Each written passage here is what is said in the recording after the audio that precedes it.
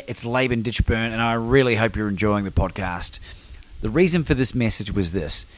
If you have your own podcast or your own YouTube channel, or you're seriously thinking about starting something up in order to get your message out into the world, I want to make something available to you.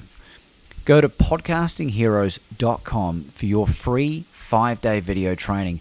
Well, I will share with you 5 key tips and tricks that will allow you to reach out and connect with the best podcast guests available, and not only just bring them on, but to develop relationships with them that build into know, like, and trust that will eventuate in you being invited onto their platforms if you so desire. You'll be able to learn how to monetize even if you don't have a big audience. Go to podcastingheroes.com. It's podcastingheroes.com. Ladies and gentlemen, please welcome to the show, Stephanie Bansimer Brown. Welcome to the show, Stephanie. Welcome to Become Your Own Superhero. How are you? I'm well, thank you. That's a lovely intro. Well, it's the least we could do. You are the second person with the last name Brown, or part of the name Brown, on the show. We had the amazing Les Brown, the motivational speaker, on a few short weeks ago. And he was an incredibly inspiring individual. And I'm going to say that you are along the same lines in terms of your inspiration, in terms of the short time that we've known each other. But before we get into well, before we do, what about this Bansimer Brown? Can you fill us in on the details of how about that happened? Oh, well, my maiden name is Bennett. And I was marrying my husband, who is a Brown. And he says it's popular, not common. But I didn't want to be just a Brown. So I took on the name Bansimer, which was my mother's maiden name because she passed away. So I changed it by default. So hence Bansimer Brown. And she lives on. She lives on forever. She does. She lives on, which is nice. And it had a much nicer ring, Bansimer Brown, than Bennett Brown. Well, look. If you're happy with it, I mean, names are one of those things. I mean, being christened with Laban, I thought for a long time was a curse. It's an Old Testament Bible name, and it means yogurt in Arabic, which explains why I'm so cultured. But I found out in later years it actually means fight, like to show fight in the main Filipino language. And now I'm like, fuck yeah, I'm gonna own Laban. So. Yeah, own that stuff. 100%. Yeah. So, thank you for coming on the show. And you're incredibly busy. You're a mum and a wife, and you are in a very senior role with the Bowel Cancer Australia. Yes. That's your current role. Yes, I'm a consultant to Bowel Cancer Australia. I with their marketing and PR, but I'm also an ambassador as well. Beautiful. And why is that? Because I've had bowel cancer. That the non-sexy version of cancer is what I've had. And I'm really passionate about making sure we start talking about our bums and poo. Well, no better person to talk about it. And I'm totally comfortable if you're willing to share some of the background about how you got to this point.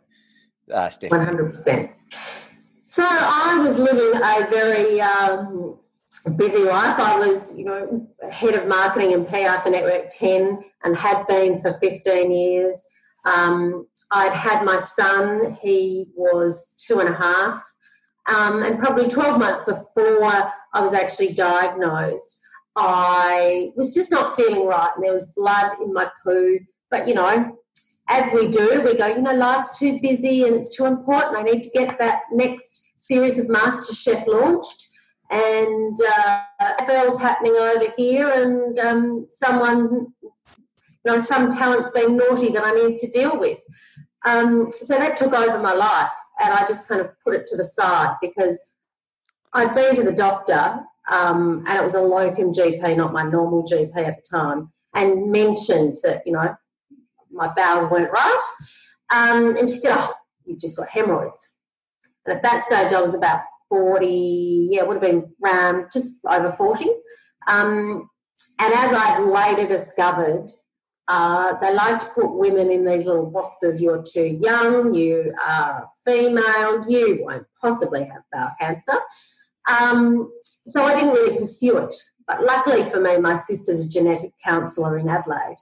Wow. And she said, can you please go and have a colonoscopy for me?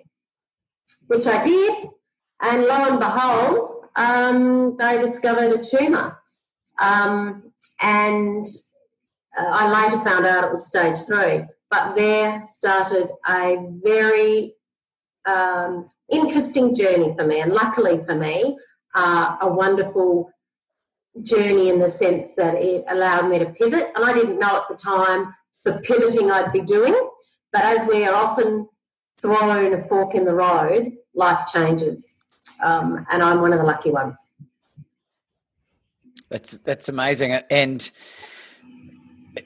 I don't know a lot about bowel cancer. I know that it might have been on my mother's side of the family with some distant relatives. But was it unusual for you to pick it up at that age versus the rest of the population?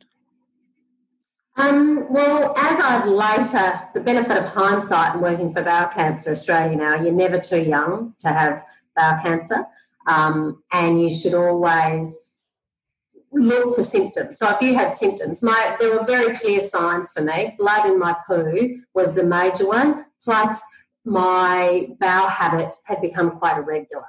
So, we don't like talking about poo, and this is part of the reason why we need to. As females, we go and check our boobs.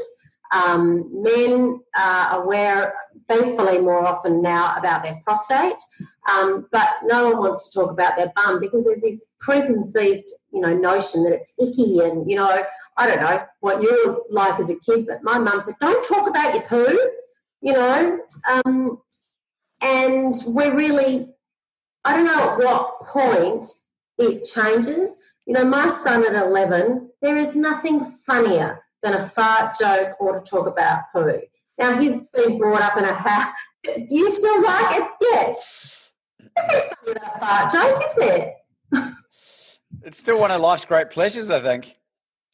Do you know what? When I'll go off to the side. But when I was going through this process, I said, I will be able to fart again, won't I? There's something, when you're in the comfort of your own home and no one else is around, there's nothing like a good fart and the rest of a good fart. But for me, it was, so women are often discounted, and especially women who've just had a child. And I hear this so much now in my role at Bowel Cancer Australia. So many women from the age of about 32 to 42, 43, I've had my last child, I've had a child, the doctor said, no, you don't have bowel cancer.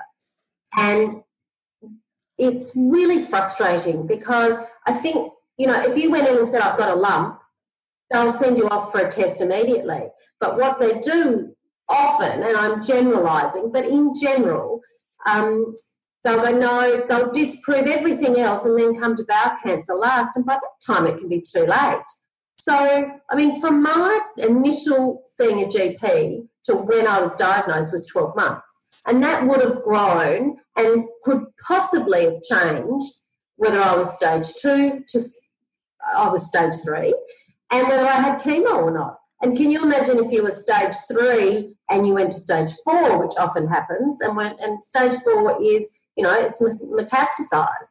So we need to change that mentality and get people thinking because, it's, you're a woman, you're young, you can't possibly have bowel cancer.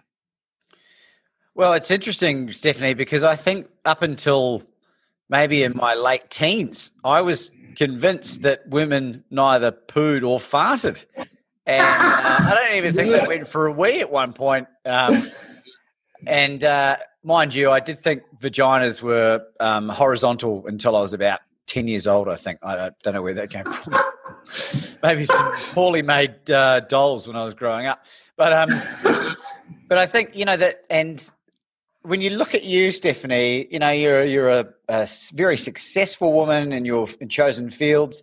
You are a beautiful woman, if I might say, and the fact that you're able to so candidly talk about these things, I think, is really empowering. And this, I think, encapsulates the whole spirit of this become your own superhero, because hopefully someone watching this will recognize something that's a little bit askew, and it doesn't have to be, you know, blood in your stool or whatever. It might be that lump in their breast, or recognizing something, whatever it might be, and getting it checked out. And so we really thank you for doing that. And clearly you've become really comfortable doing this, which is what I absolutely adore. But in terms of the healing process, how long was that, and what did you go through? The healing process. So I embarked on chemotherapy, and I also had, talking about poo, I had a ileostomy bag, which is a bag that you're pooing, and that is ileostomy is reversible, colostomy is not. Right. And so my healing process was I wasn't quite sure what it held for me, and the thought of pooing in a bag for the rest of my life scared the fuck out of me, to be really. I can remember my surgeon saying, "You're more worried about having the bag than you are about the cancer." And I said, "I am." And I know that might seem really superficial, and looking back, but, you know, aesthetically, it is like having a bag. I once said a girl cannot have too many bags. And, you know, I've rethought that. There's one bag I didn't want. And it's not a very sexy thing. You know, you wake up in the morning and you've got this bag on you that's blown up like, you know, those little mini footballs, and it's full of gas, and you're worried you're going to roll over and it's going to pop. Having sex with that is not the best. You know, you learn to live with it and you learn to do those things, but it was a real eye-opener for me. And I, again, am lucky. And when I say I'm lucky because I caught it in time. My cancer was rectal, so it was right at a join, and I had an exceptional surgeon who managed to, you know, sew it up and allow me to go back to normal. So when I say I wanted to fart again and poo again, it's been 8 years since my surgery, and I've only just got back to normal in terms of going to the loo. And that might seem crass to some, but that's really important. It's changed the way I think. You know, when I first had gone through chemo and had my reversal of my bag, I had to watch what I eat. I still can't eat chilies and anything too hot. But I'd walk into a shopping centre, for example, and I wouldn't go, where's the nearest witchery or shoe shop? I'd go, right, where are the loos? I need to know where the loos are, because my bowel habits were so different. And it took 2 years for that to come back to relative normality, and really 8 years to be back to normal. I still wake in the morning and I have to go 2 or 3 times because my, you know, we're going to get really into the nitty gritty here, but, you know, where your rectum's where you hold your poo before it comes out. So that's much smaller, which means that I don't have the same capacity as others. And what I'd say to people, if they think, ooh, I don't want to talk about poo, I can guarantee you the aftermath of having bowel cancer is far worse than looking behind you in the toilet to see whether you've got blood, or going to see a doctor because your bowel habits just not the same. You know, I would give anything to have not gone through that process, and, you know, be normal, I suppose. And I'm lucky. I know women and men, but a lot of women who have a bag and they are young. Some women haven't even found a partner. And imagine them finding a partner and saying, I've got a bag. It's so many challenges. So all I can say to people is trust your gut, and if you think that you are not right, then you've got to go and see a doctor. I've kind of veered off course there, haven't I, in terms of recovery. But for me, recovery was all about, I had a come to Jesus moment, I suppose. And I worked in TV, and I was made redundant in the middle of chemotherapy. Channel 10 effectively, I can't say sacked me. They did make me redundant, but there was not a lot of compassion there. I can remember being hooked up to chemo and calling the head of HR at the time and saying, my 6 months is up, but I'd like to come back in January when we start the new season. And basically he said, implied, don't think we want you back. And I feel for people currently going through COVID who have been told they've been made redundant in a really difficult situation. And that was part of my recovery process because, quite frankly, it was fucked. And although they could legally do it to me, it wasn't a very nice, ethical thing to do when you consider I'd worked for them for 15 years and I didn't work 9 to 5. I worked really fucking hard. And they didn't even want to pay for my farewell in the end.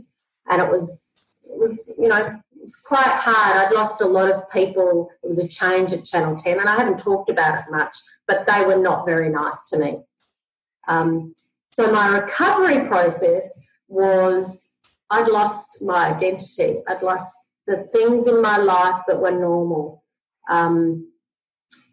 Channel 10 was something stable, and I'd been there for 15 years. I'd had bowel cancer. My life, I at that point when they made me redundant, I didn't know whether I was going to live or die, to be perfectly blunt with you. Wow. And it made me reevaluate life. And thinking back on it, I'm actually really fucking thankful because it made me reevaluate what I actually wanted to do with my life. And my life at 10 was wonderful and I love the entertainment world, but it's a very fickle, vacuous, self-centered industry, filled with promoting air, effectively. I've never heard it described like that, but that's really clever. Yeah. Thank you for sharing it. Sorry, you continue. You tell me. No. So, my recovery process, I think, was it was really important. And hindsight's a wonderful thing, isn't it? I can look back on it and go, thank God that did happen, because I don't know that I would have liked the person that I would have been had I stayed there. But at the time, they took everything away from me that I was holding on to outside of my family, and my family were very important. But, I really valued my job, and what I found was my identity was wound up in my job. It was ego. I was hurt. I was angry, and I thought, God, what are people going to think about it? Because, I had a really high pressure, highly sought after position. And people fell off, don't you worry. All of a sudden I was of no value to them because I wasn't head of marketing at Network 10 anymore.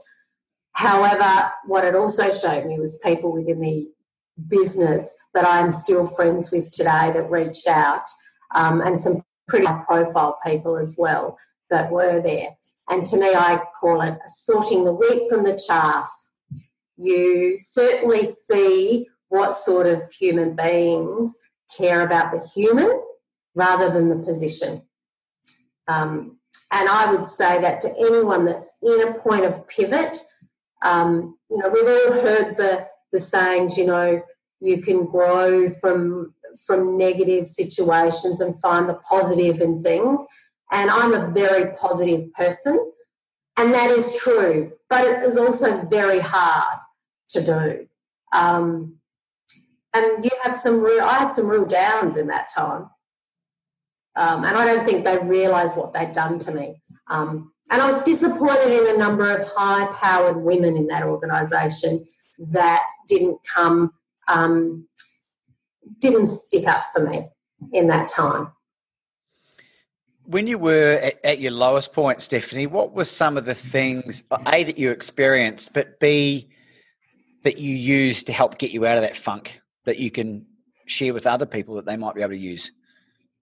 Well, I had a little poppet that was 2.5, 3 at the time, which gave me all the encouragement and, requirement for me to snap out of it.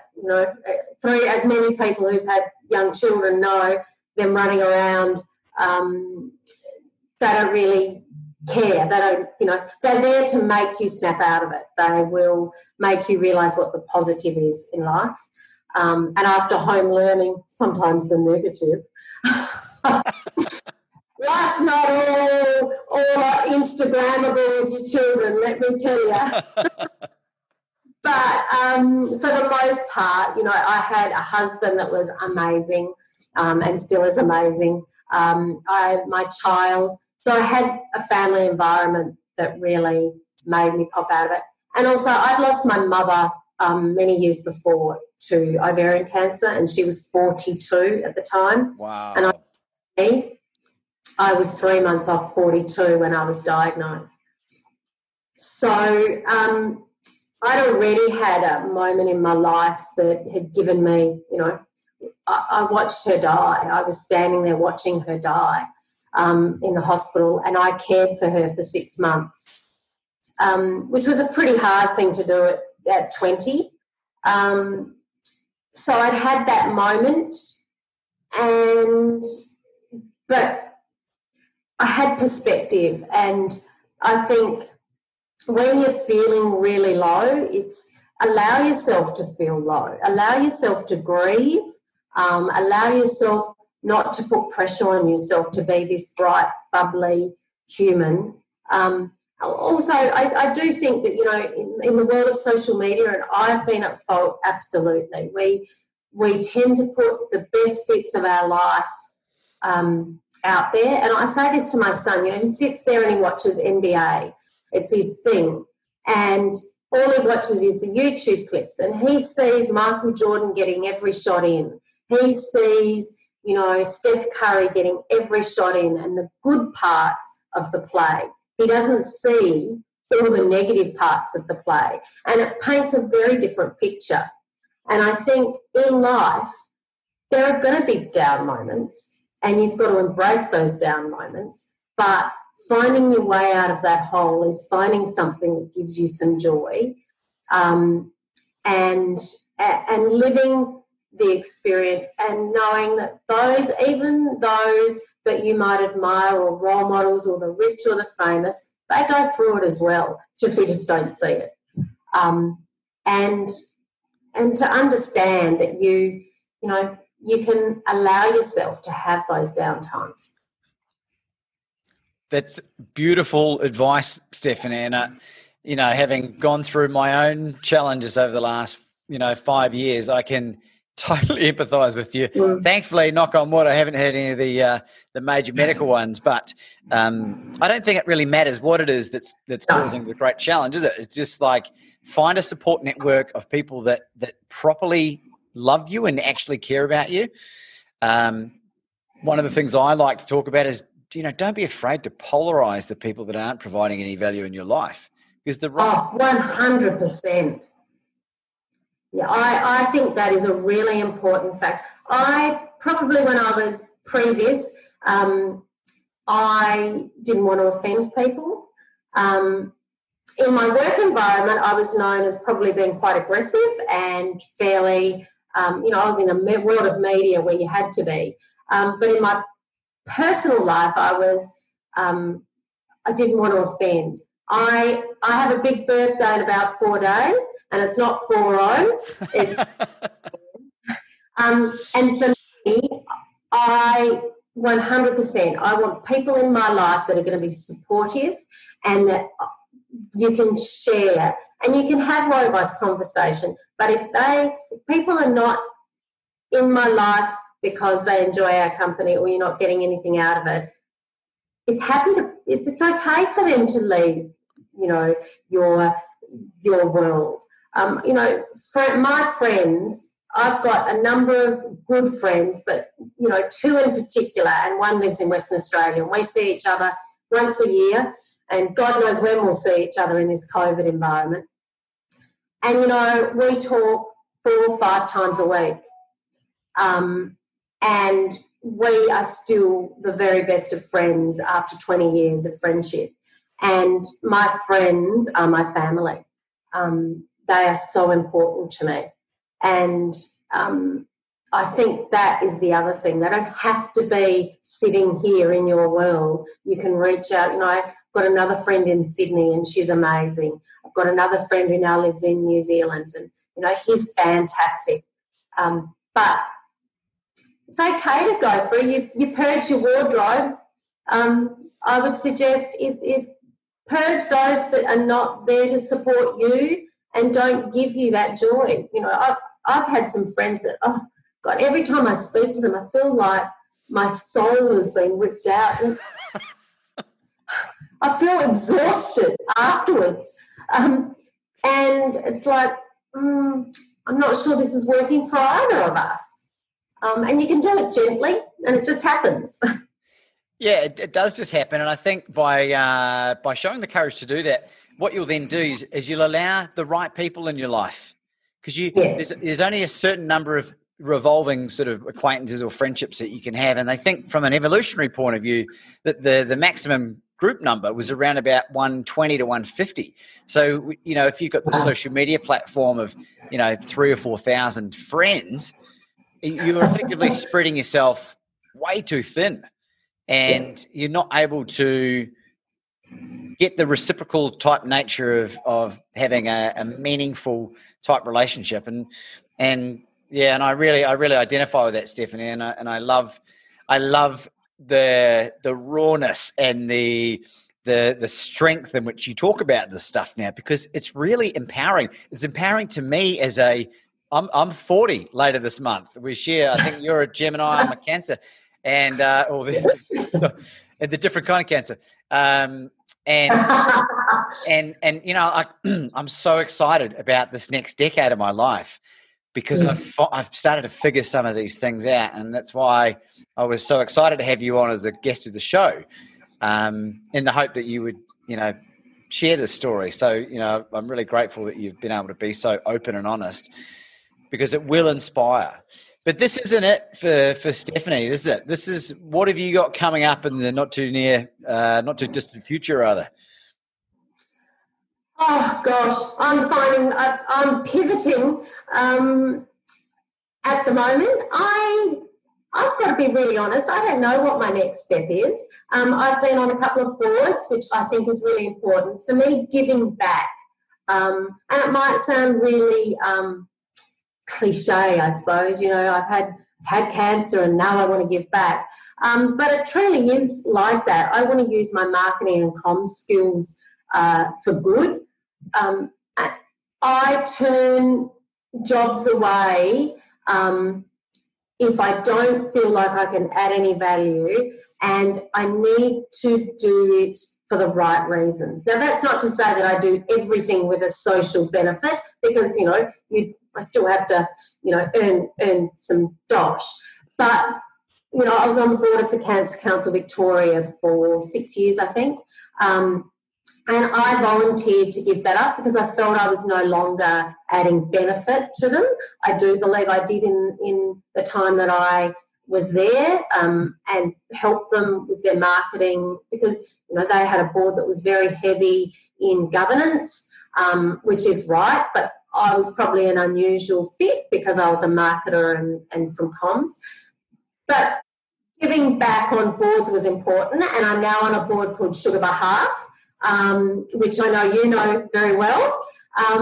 So I'm really passionate about things that I will give back to.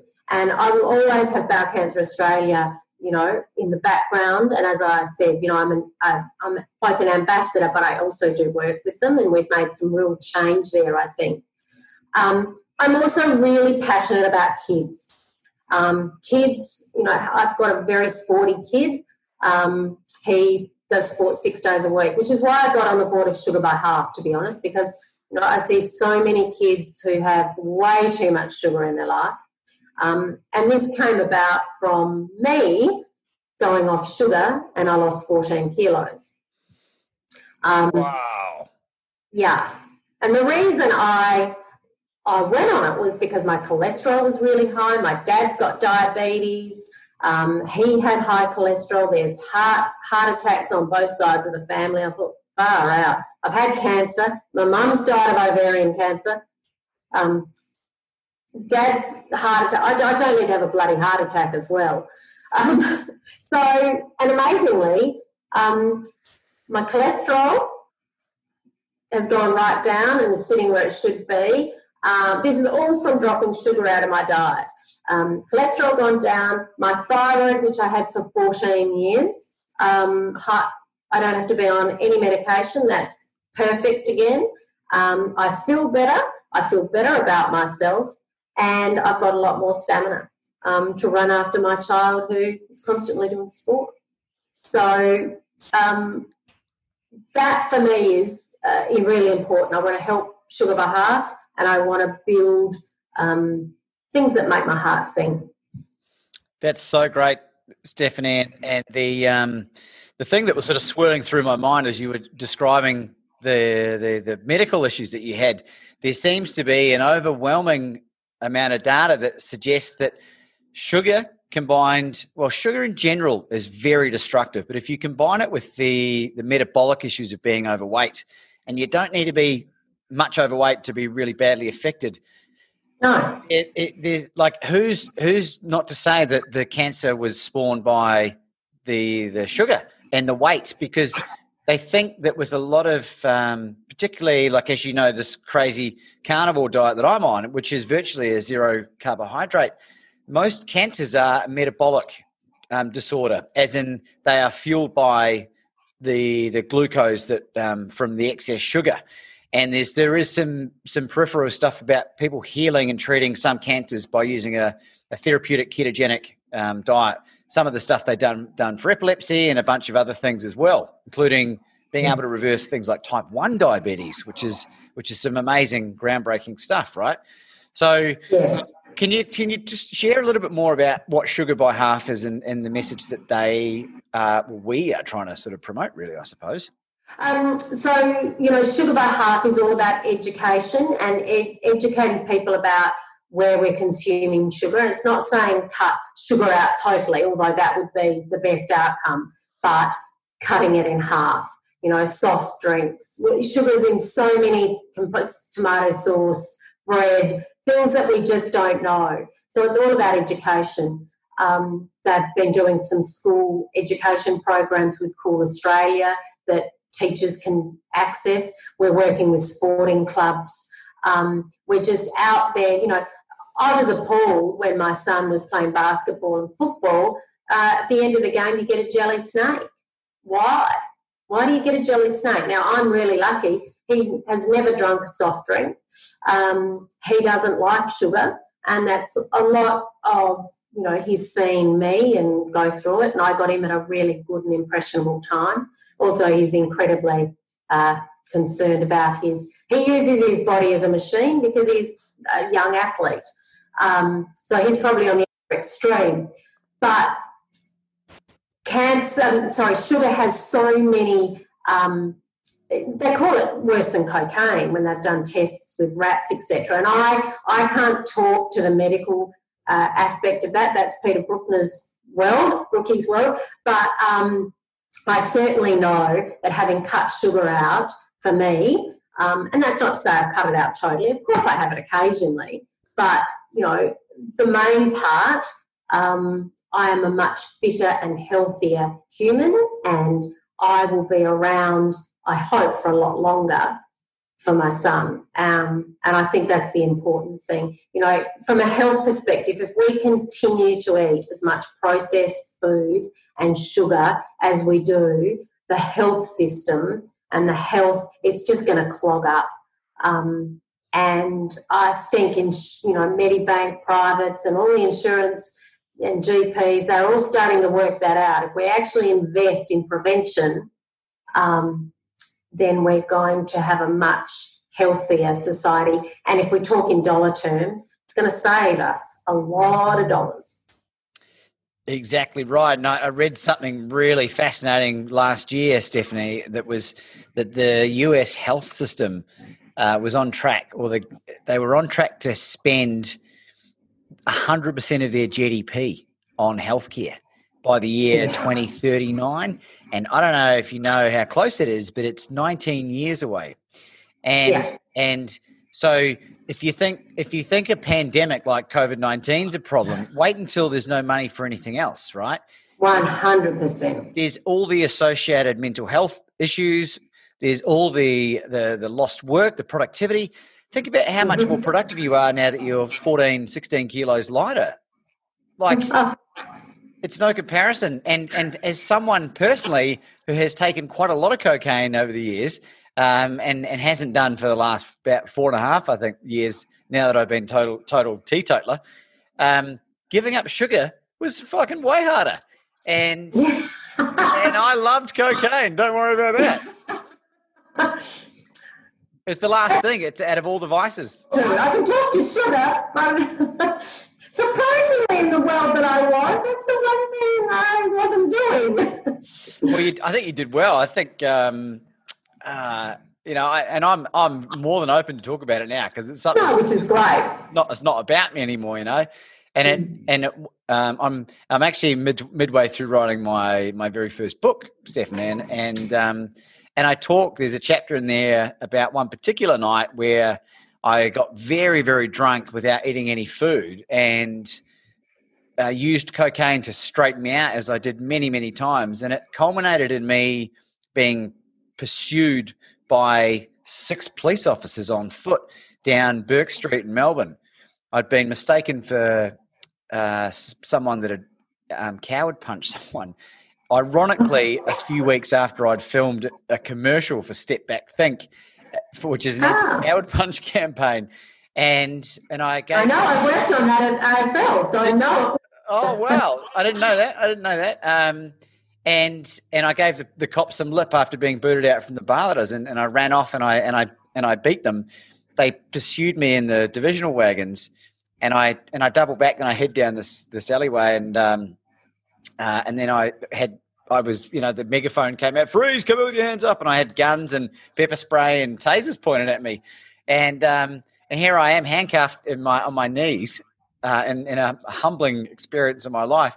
And I'm explaining to the police that I'm the face of this anti-violence campaign, and the 2 of them looking on their phone on YouTube, and they released me without arresting me. And they eventually caught the person who was the perpetrator, driven by cocaine. Gosh. And that was like that. Okay, right. Okay, I can't do that anymore. Let's be a grown up now, Laven. But sugar. Emotional eating, eating up to like 2 litres of custard plus a litre of ice cream at times, which is close to 10,000 calories. Like it's incredibly. I eat a block of chocolate. I still like a little bit of chocolate. I must say, but I just don't have it anywhere near as often. But I was still. It's a treat. It's not my everyday. Yeah, and I think that's the point, isn't it? Like if you can cut out all the soft drinks and the artificial sweeteners, which are just as terrible, you feel better and you're a more productive human, and you don't get as angry because your blood sugar's not spiking as much. And there's so many benefits that people don't even realise how negatively it's affecting them, cramming their. Although my son might say that over the COVID period, the anger came back. Well, I think if the worst thing you've done over this period, Stephanie, has gotten a little bit agitated at things, you'd be in the majority. Correct. But Stephanie, I'm very conscious of your time and the contribution you made today. And was there anything before we wrap this up that you'd like to share with the audience that they might take some benefit from? I think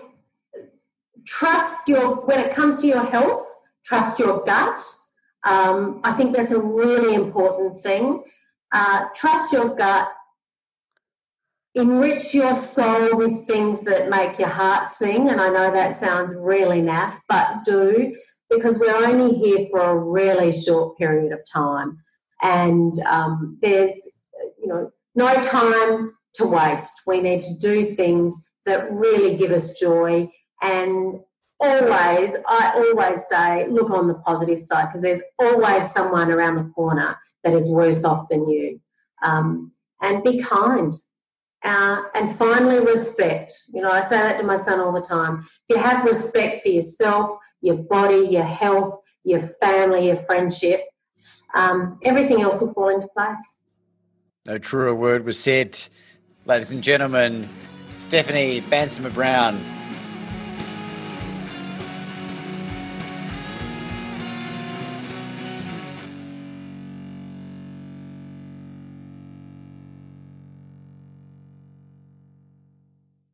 It's Laban Ditchburn, and I really hope you're enjoying the podcast. The reason for this message was this. If you have your own podcast or your own YouTube channel, or you're seriously thinking about starting something up in order to get your message out into the world, I want to make something available to you. Go to podcastingheroes.com for your free 5-day video training. Well, I will share with you 5 key tips and tricks that will allow you to reach out and connect with the best podcast guests available, and not only just bring them on, but to develop relationships with them that build into know, like, and trust that will eventuate in you being invited onto their platforms if you so desire. You'll be able to learn how to monetize even if you don't have a big audience. Go to podcastingheroes.com. It's podcastingheroes.com.